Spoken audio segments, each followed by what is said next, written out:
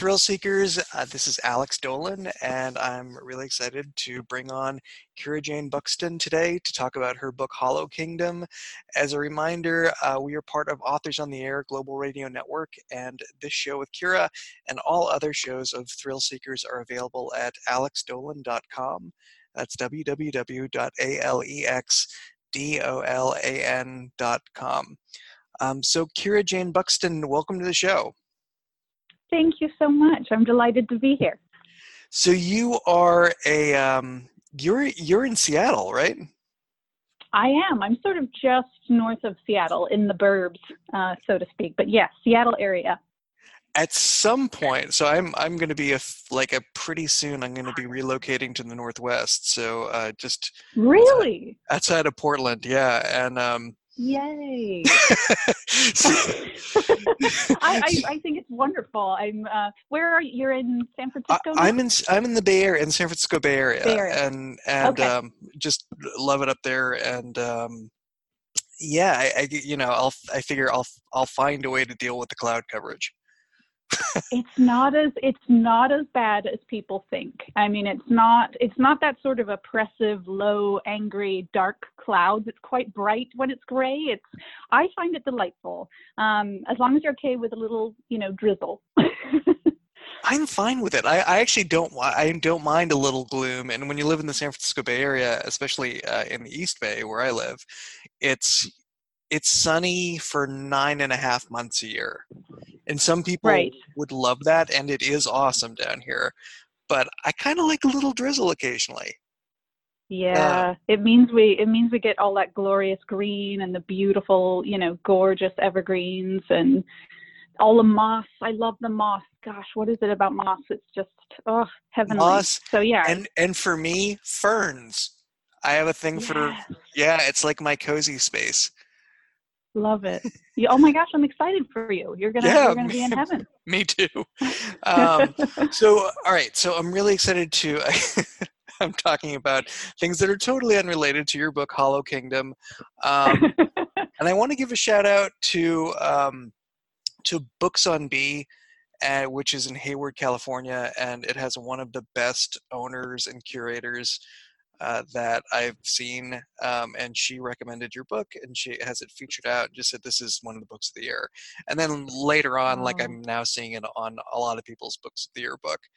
And for people that don't know about the book, can you just set it up? What is it? What it's about? Yeah, absolutely. So Hollow Kingdom, it's an odd one. It's hard to describe. I've been saying it is a humorous, literary dystopian novel with some horror elements and some nature writing. So, that old trope. And another one of those. I know, right? Wah, wah. Here we go again. Yeah. But it's a story that's narrated by a snarky American crow. I don't know if I'm able to say his name, but it's you can swear. You can swear on this show. I can swear. Okay, so his name is Shit Turd. Yes. And he's often referred to as ST. And he has been raised in the Ravenna neighborhood of Seattle. He has been raised by a human, an electrician named Big Jim, who's kind of a good old boy who loves his guns and his trucks. And ST the crow just sort of doesn't he doesn't like the natural world. He's been raised sort of in this very anthropocentric environment where he's a big TV watcher, and he's culturally sort of believes he's human. So he's been busy watching all the different channels of TV, Bravo TV, National Geographic, and his favorite food is, of course, the finest cuisine known to man, the Cheeto. Yes. And and then one day something happens to ST's owner, Big Jim. His eyeball sort of falls out of his head, and ST thinks, something's a little off here. And he sets about on this little mission. He goes to Walgreens and tries to find some rather unfruitful mission to Walgreens to try and find some sort of remedy for Big Jim. And when he realizes that that's not working and that the problem Big Jim has seems to be a little bit more widespread, ST has to go on this sort of quest out into the natural world and the big wide world to find, some help for Big Jim and ultimately maybe save humanity. So it's a little unusual, this book. And it's certainly, it's funny and it's dystopian and it doesn't take itself too seriously, but it's also this, this real, my love letter to the natural world and, sort of my veneration for the creatures we share this planet with. I love that. I'll add my douchey marketing pitch about this book when I describe it to other people. It's like it's the bird's eye view of the zombie apocalypse, literally. Yes, I love that. I love it. It is. It truly is. Yes. So the thing that is now ingrained in my lexicon is just wanting to use mofo as a term of endearment. Yeah. Yeah, I use it all the time. That's what ST's picked up so much of Big Jim's sort of vernacular and his mannerisms and his particular personality. And he is certainly a very large personality.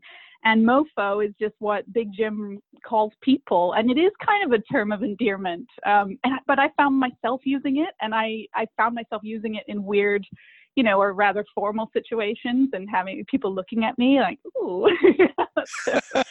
Yeah, language. Yeah, I sort of kind of like the idea of reappropriating the word, but I like, it's one of those running jokes throughout the book that I just love the fact that he just thinks human beings are called mofos. Yeah. It's never not funny. Actually, there's actually a lot of that in the book. A lot of, I love playing with these ideas of, preconceived notions about things or how seriously we, even sort of, I played with my own sort of, I don't know if prejudice is the right word, but, these ideas about things that we get and they become so concrete. So it was really interesting to sort of look at the world from, as you say, this bird's eye view and try and inhabit a creature that doesn't take everything we do for granted and really sees us as this kind of extraordinary species, and who's equally as interested in our foibles as our, great accomplishments as a species. So it was tremendous fun to play with that.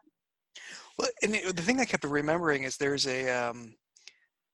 an actual chimpanzee project called the Washoe Project in Washington State. I don't know if you remember that, but it was basically chimps that did sign language, and the main chimp was called Washoe, Washoe. And I remember there's a great book called Next of Kin that is about that project. It's nonfiction, but one of the things the experiments they did is they had a deck of cards that had other chimpanzees, other animals, and then human beings, and they had them separate them into piles that were me and not me, and the chimps that were hanging around the people would put their photos with the humans and other chimps and other animals in another pile, and because it was so closely associated with humans because of that proximity. And I just kept thinking about that, of your ST's narration of how an animal would think of itself if it was around Big Jim its whole life. Absolutely. And even in my own life, and in our own lives, I don't know if you have pets, but we develop these very, very close bonds, and it's a form of devotion, and we're communicating, and we're living alongside these animals. And I find it interesting that I mean, sort of what's explored in the book too is this idea that humans have sort of lost touch with the natural world and around them, but also sort of sometimes we have this habit of seeing ourselves as, sort of the superior species. And I like to challenge that in the book. And even the way we talk about intelligence, we measure intelligence in animals pretty much to our own strengths, which Right. it doesn't Yeah. sort of transfer. And if you're looking at something like an octopus, a cephalopod, this is a creature with technically 9 brains and the ability to regenerate a limb that's been severed without actually using brain power. They've discovered that the limb regenerates of its own sort of volition, which is so fascinating, and not something like if there was a cephalopod test of intelligence, we would fail miserably. So It's I don't know. interesting. I'm so fascinated by this stuff. Well, it's really interesting, and for people reading this, so there is an octopus that has a prominent role in the book, and I was gonna get into that, but I really love how you develop that as an alternate form of intelligence that we just don't have. It's so different from our own. We don't have the measurement to equate how ours are the way we think relates to the way they would think, and Truly, yeah, it's because I've also, like, I think a lot of new research has come out on cephalopods and how incredible those animals are and how yes, smart they are. And like I never ate octopuses to begin with, which I yes, believe is actually the correct yes. pluralization of it. Yeah. It is. It is because it's Greek. Yeah, it's Greek, um, so it's octopuses. right. But like I feel like people shouldn't eat them anymore. Like, I feel very much the same way. yeah. Yeah, and I feel it's also sort of it feels like it's a new trend, and there's this new wave of all these articles coming out, and the scientific community saying, well, look, we've discovered that this animal has intelligence, or this animal has emotional intelligence. But I feel that a little walk in nature, a little walk outside, just even outside your door, and paying attention to what animals are around and what they're doing, it's incredibly enlightening. You'll discover all sorts of things, and it's right there. It's available to us at all times, and that's kind of, I think it's magical. I think we're really only beginning to scratch the surface about animal intelligence. Right. And the thing that I always I'm I find it interesting that a lot of people would deny this, but I think the way humans use our brains, 90% of it is related to emotions and base needs, and Yes, the amount that we use of our brain that we use for intellectualization and abstract reasoning is so minor that yeah, when you get to your book and you're talking about ST's relationship with Big Jim and their common love of Cheetos, and like none of that is higher functioning logic at work. That's all like yeah. emotion. So I don't like. I always wonder why people would deny that exists in the animal kingdom too, because things like love and need and wants aren't. That's not higher reasoning. That's just what it means to be alive. Yes, I agree. I agree completely. I have two. I have a lot of I have a lot of animals I've befriended, but I have 2 wild crows that visit me every day, and the female in particular is she's she's a very big personality. She's a goofball, but she's incredibly loving. And when I talk to people about this relationship, there's often the assumption that they only hang around me because I'm feeding them. And I do offer them peanuts. I give them, some of my food. We sit together, we have breakfast often. Right. But I make sure that I'm not their sole food source. That's important because I don't want them to become dependent in the event something happened. But they often spend time with me when they don't want the food. And I think that's hard for people to understand, that you could develop an emotional connection with an animal that's reciprocal, that's not, it's synanthropic, but not, in terms of, it's not as simplistic as just the animal sees you as a food source. I agree. And you're talking to somebody who has a pet dingo. So, like What? yeah. How did that happen? It I need happened details. because there were guys in my neighborhood that fostered dogs that were rescues from Guatemala. And I think what basically happened is my dog's mom was a dingo that got mixed in with the other street dogs and got rescued by Oh, accident. wow. And so she was pregnant at the Wow. time and had puppies, and one of the puppies is now living with me. And so it's interesting because she's different than the dog I grew up with. So she doesn't act Yeah. like a domesticated dog, and there's a little bit more intelligence than I'm used Wow. to. But there Yeah. is definitely, Independence. Yeah. but her emotions are so transparent. It's like, why Yeah. wouldn't you see that? Um, Yeah. I want to talk to you about this is not about pet talk, although I'm having a lot of fun doing it. But so you have two crows, and I totally wanted to talk about that. Or what are their names?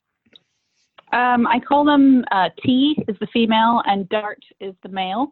Okay. And yeah, and T was sort of, I called her T because I was sort of, I wasn't sure of her, whether she was male or female in the beginning. And it actually, they are actually dichromatic, so they can see, birds can see UV light in a way that we can't, so they can tell each other apart quite easily. But we limited human brains cannot. We just sort of see them as black, which they're not. If you see a sun on a crow, you'll see they're quite colorful, beautiful, rich purples and greens and blues. And so anyway, the point there was that I didn't know whether she was male or female, and it took the first nesting season for me to realize, because she was busy with the nest, and then Dart would sort of sheepishly come up like, "Ooh, you have any extra peanuts, baby on the way," sort of thing. And they're amazing. It took a while to build up trust with them, and now I spend time with them really every day. And T, I can call from the top of an evergreen, which is amazing because the evergreens around me, I've got Douglas firs that are about 60 feet tall, and so she'll come down from there, and she's very funny. She's a goofball. She's incredibly clumsy. She broke her wing before I had met her. She'd broken her wing and it's healed kind of funny.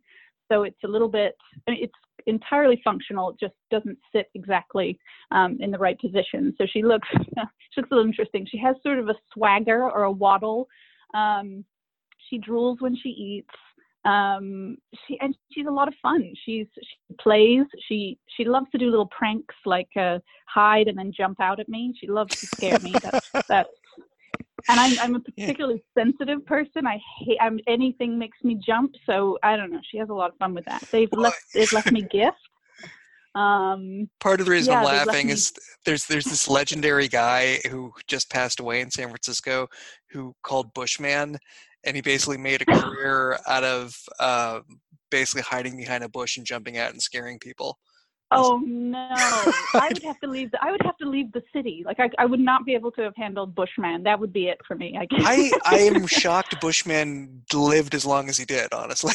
Yes, truly. I know. The one time my husband did that, he did a surprise jump out in the house, and I threw a bottle of conditioner at his head. So it's just like no, no. But so T is, and her partner Dart. He's this very regal.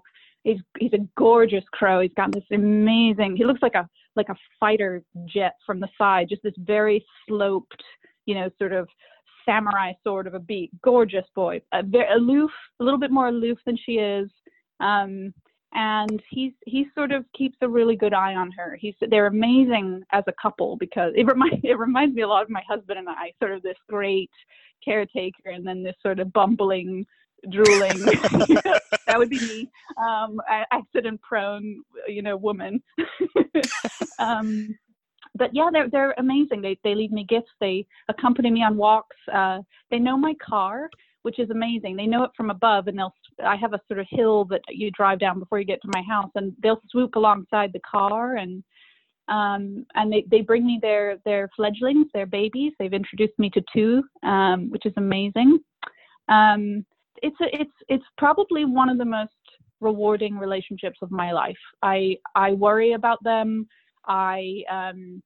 It's amazing, and being sort of let into their world, I was incredibly inspired, and certainly a lot of T's antics inspired ST's shenanigans and mannerisms, and Yeah, Well, I it's was going to ask the obvious question is, so what part of T and or Dart kind of crossed over to form ST's personality? well, I think certainly T has no tolerance for intruders in her territory, and she gets sort of mad very quickly about other crows coming around my house that haven't been approved by her. And she's very funny. She'll puff up and get this huge. I mean, it looks like she's wearing a sort of Russian hat. She puffs her whole head up, and then she sort of storms around the place, making these ridiculous noises. And you can almost see Dart going, "Oh, here she goes." And that informed ST's sort of, this sort of like, he's very passionate about things, good and bad. He's quick to sort of, he's got these really high registers, of emotion. And he's quick, like he doesn't just get angry, he gets very angry, or he gets, his heart's so big, he feels everything deeply. And I feel that's a lot from T. She's funny. Obviously, the wing, her wing break inspired the idea, that maybe ST would have a problem down the line. Sort of generally just, and then sort of looking at what they were doing, I get to see the nictitating membrane up close, which is amazing. Which is sort of like Remind me what the bird. nictitating membrane is? Is that the That is one a interior? bird. Is that the Yes, eye? interior. That's it. Okay. It's sort of an extra eyelid that birds have to protect the eye, and it's incredible. It's a little bit reptilian. It's beautiful to see up close. It's hard when you photograph them and you get the nictitating membrane over the eye, because they do look a bit zombie-ish. But yes, I got to see a lot of this stuff up close. I get to see that they love to sunbathe, which is a thing I didn't know that they did, and lots of endless inspiration from them. And Dart actually inspired the character of Cry, who is a sort of the leader of the crows, and Okay, he's a sort of definitely inspired that character. Very sort of heroic kind of a crow. Yeah. Right. And for people listening, again, I want to remind everyone we're talking to Kira Jane Buxton, who wrote a fantastic book called Hollow Kingdom, which is a totally original take on the zombie apocalypse, and I can't recommend it highly enough. I also want to talk a little bit about the humor in the book, but before we pivot away from animals, just to give people a sense, like, in addition to the crows, you guys live with a ton of animals. So tell us what else you have in your life. Well, outside it's the crows. I have Stellar's jays who visit now. I have a family of 5, and that's really intense. That's like having a rock group descend on you, or like velociraptors descend on you every morning. They are crazy birds with punk rock hair and punk rock attitudes. They're a lot of fun. I have a family of juncos, dark-eyed juncos, hummingbirds. I hen feed hummingbirds. So I sit outside with them and have gotten to know a whole charm of them. And that's been really fascinating to see, up close what their lives are like. Squirrels, I have Earl and Girl. Earl is a real bruiser of a squirrel. He's a lot of fun. And what else do I have? Goodness, flickers. I have a lot of animals. Inside I have 3 cats that I rescued, one of whom is the inspiration for Genghis Cat, who is a character in the novel, a very narcissistic and funny, but a sort of quintessential tabby cat. Yeah. I love those passages. Because it's exactly what I think that Genghis Cat would think. Yeah, I have lived with the inspiration for Genghis Cat for 13 years, and she still is very much a tyrant. It's like living with a small tiger. It took me I think 4 years to convince her that I was a good guy. And she learned that she could launch herself at the back of my knee and I'd fall over. So when she was a kitten, right after I'd rescued her, she would do that. And the other thing is that she doesn't like me to sing ever in the house. She will attack me if I sing. So I have been unable to sing in my own home for 13 years. So this is the joys of cat ownership. So the 3 cats, and then I have I have a Brussels Griffon, which is a small bearded canine he's basically a comedian. He's a very, very funny character. Yeah, so lots of inspiration all around. And my first job was at a zoo. I grew up in Asia and the Middle East, and my first, I say job, I was 12. I was very annoying as a kid. And my mom figured that she had to do something with me, and I was always, bringing animals home. So she got me a volunteer job at the zoo, where I was given buckets of mealworms, and I had to pick out the beetles that had gone through their metamorphosis. And I was like extraordinarily proud of this job. But then, like 3 days in, I was bored because I was 12 and precocious. So I would take myself off around the zoo, and I befriended a bunch of keepers and ended up having these amazing animal experiences. Just incredible. I got to hand feed the Sumatran rhino, and I got to hand feed our hippos, and I held a cobra, and I was bitten on the butt by a baby white tiger, and all the stuff of dreams. Well, so where in the Middle East was this? Well, that was I grew up in Dubai, and then on my 10th birthday, we moved to Jakarta, Indonesia. So the zoo was in Indonesia. Oh, great. I was actually wondering, Yeah. I got a chance to go to Dubai for the first time a couple of years ago. Really? What did you think? I liked it. It's a strange city, right? It's Yeah. totally manufactured. I get the feeling there would be very little there if they hadn't kind of forced this town into existence. That's what it looked like when I was there. Yeah, and so It's been a while. I was kind of torn between marveling at these kind of modern wonders of the world, like the Burj Khalifa and the archipelagos, and all the Chihuly glass sculptures that are everywhere. Yeah. And so that just the spectacle of it is genuinely amazing. And at the same time, like being cognizant of the fact that this was built on the backs of like slave labor from India, basically. Yeah. And so like I'm not sure how I feel about this, but and also the culture is so and people refer to it like there's a lot of parallels to Vegas, and it isn't quite like Vegas, but the idea of that it hasn't grown like in a city the way a normal city would. Like it's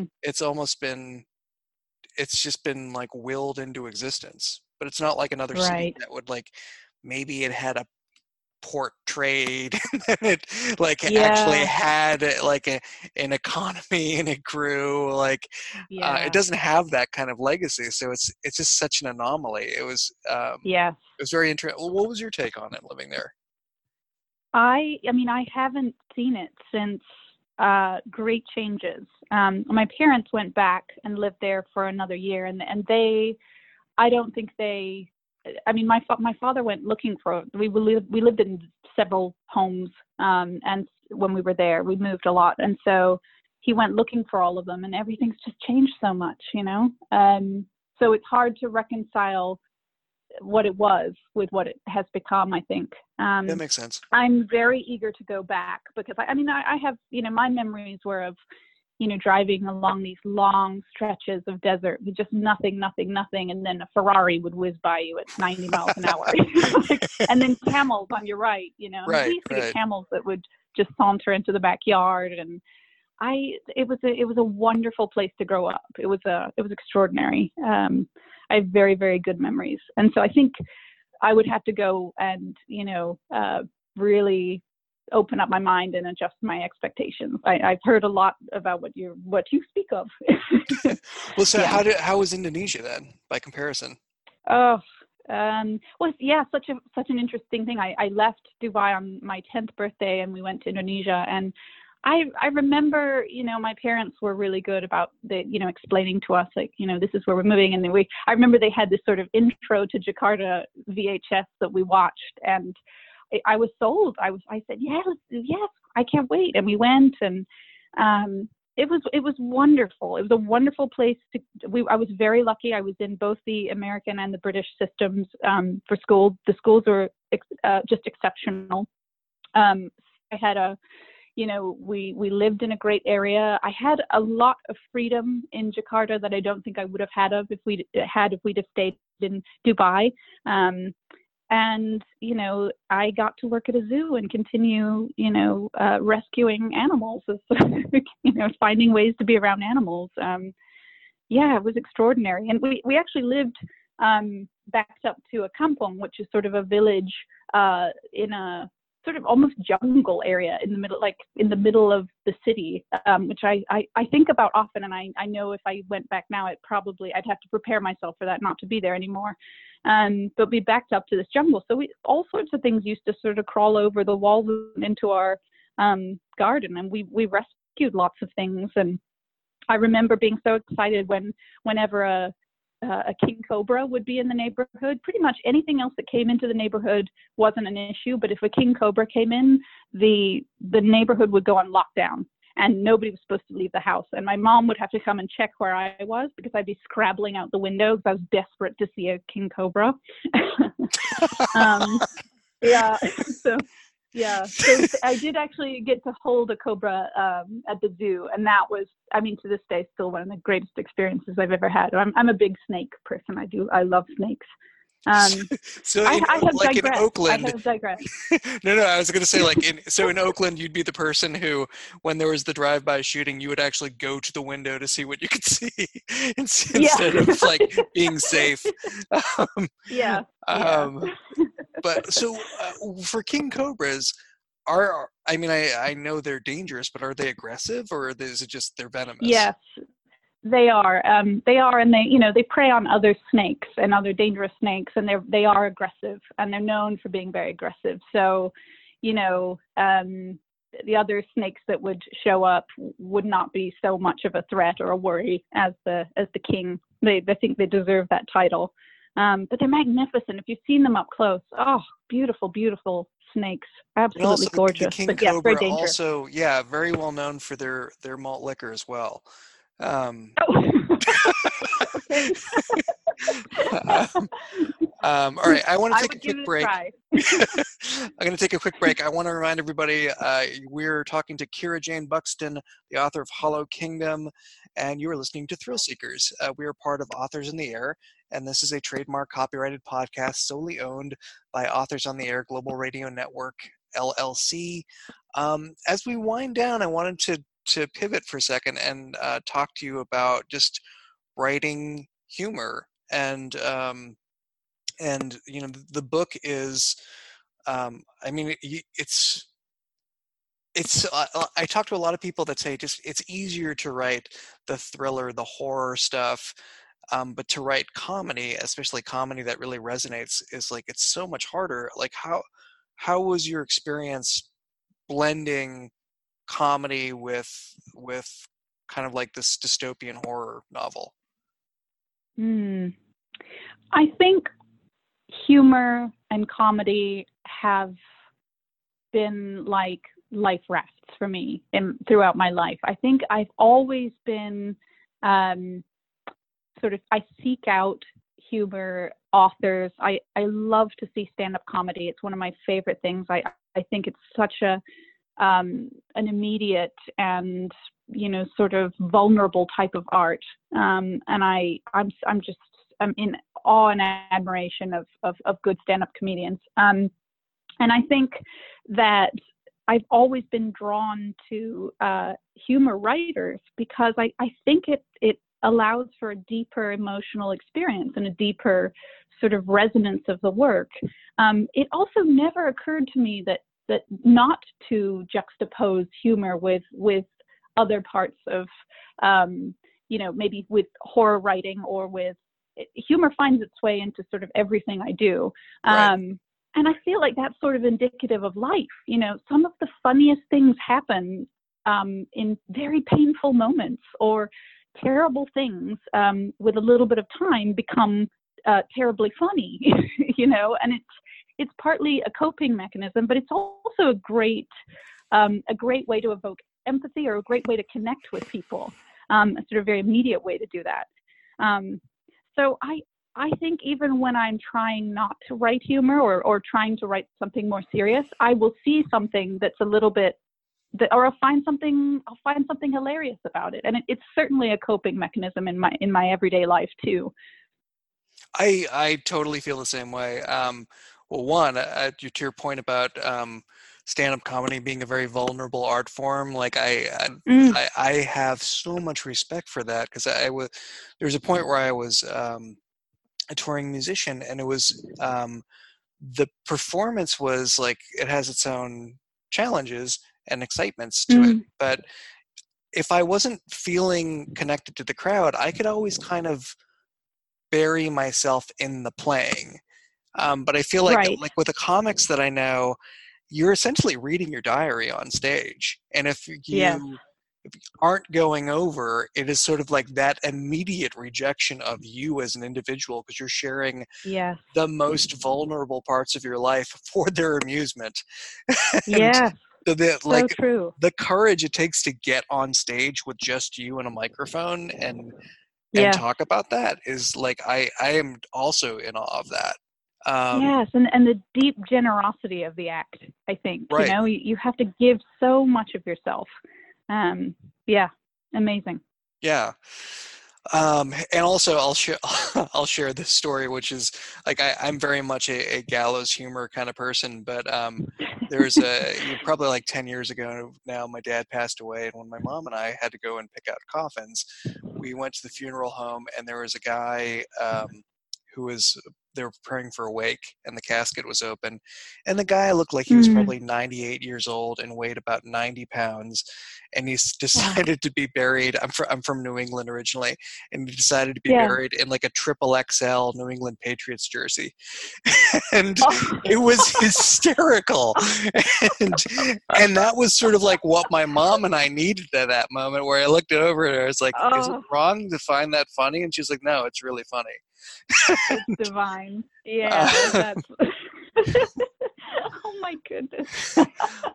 so I want to end on this other note that we talked about a little bit before, of using Hollow Kingdom as a way to talk about the world as um, a broader place than just humanity. And really like the way that you're using the zombie apocalypse as a way to talk about that, because like that's used as the barometric measure of like the ultimate catastrophe that could befall the Yes. planet.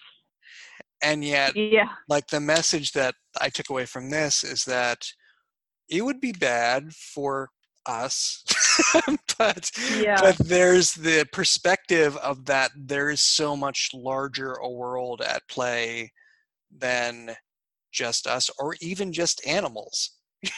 Yes. I love the Yeah. fact that you brought the trees and there for people, like the kind of the community and the communication of the trees and how they relate to it. Just I found it tremendously hopeful to remind myself that there's so much more to the planet than just us, and I think like it's good for Yes. us to be reminded of that.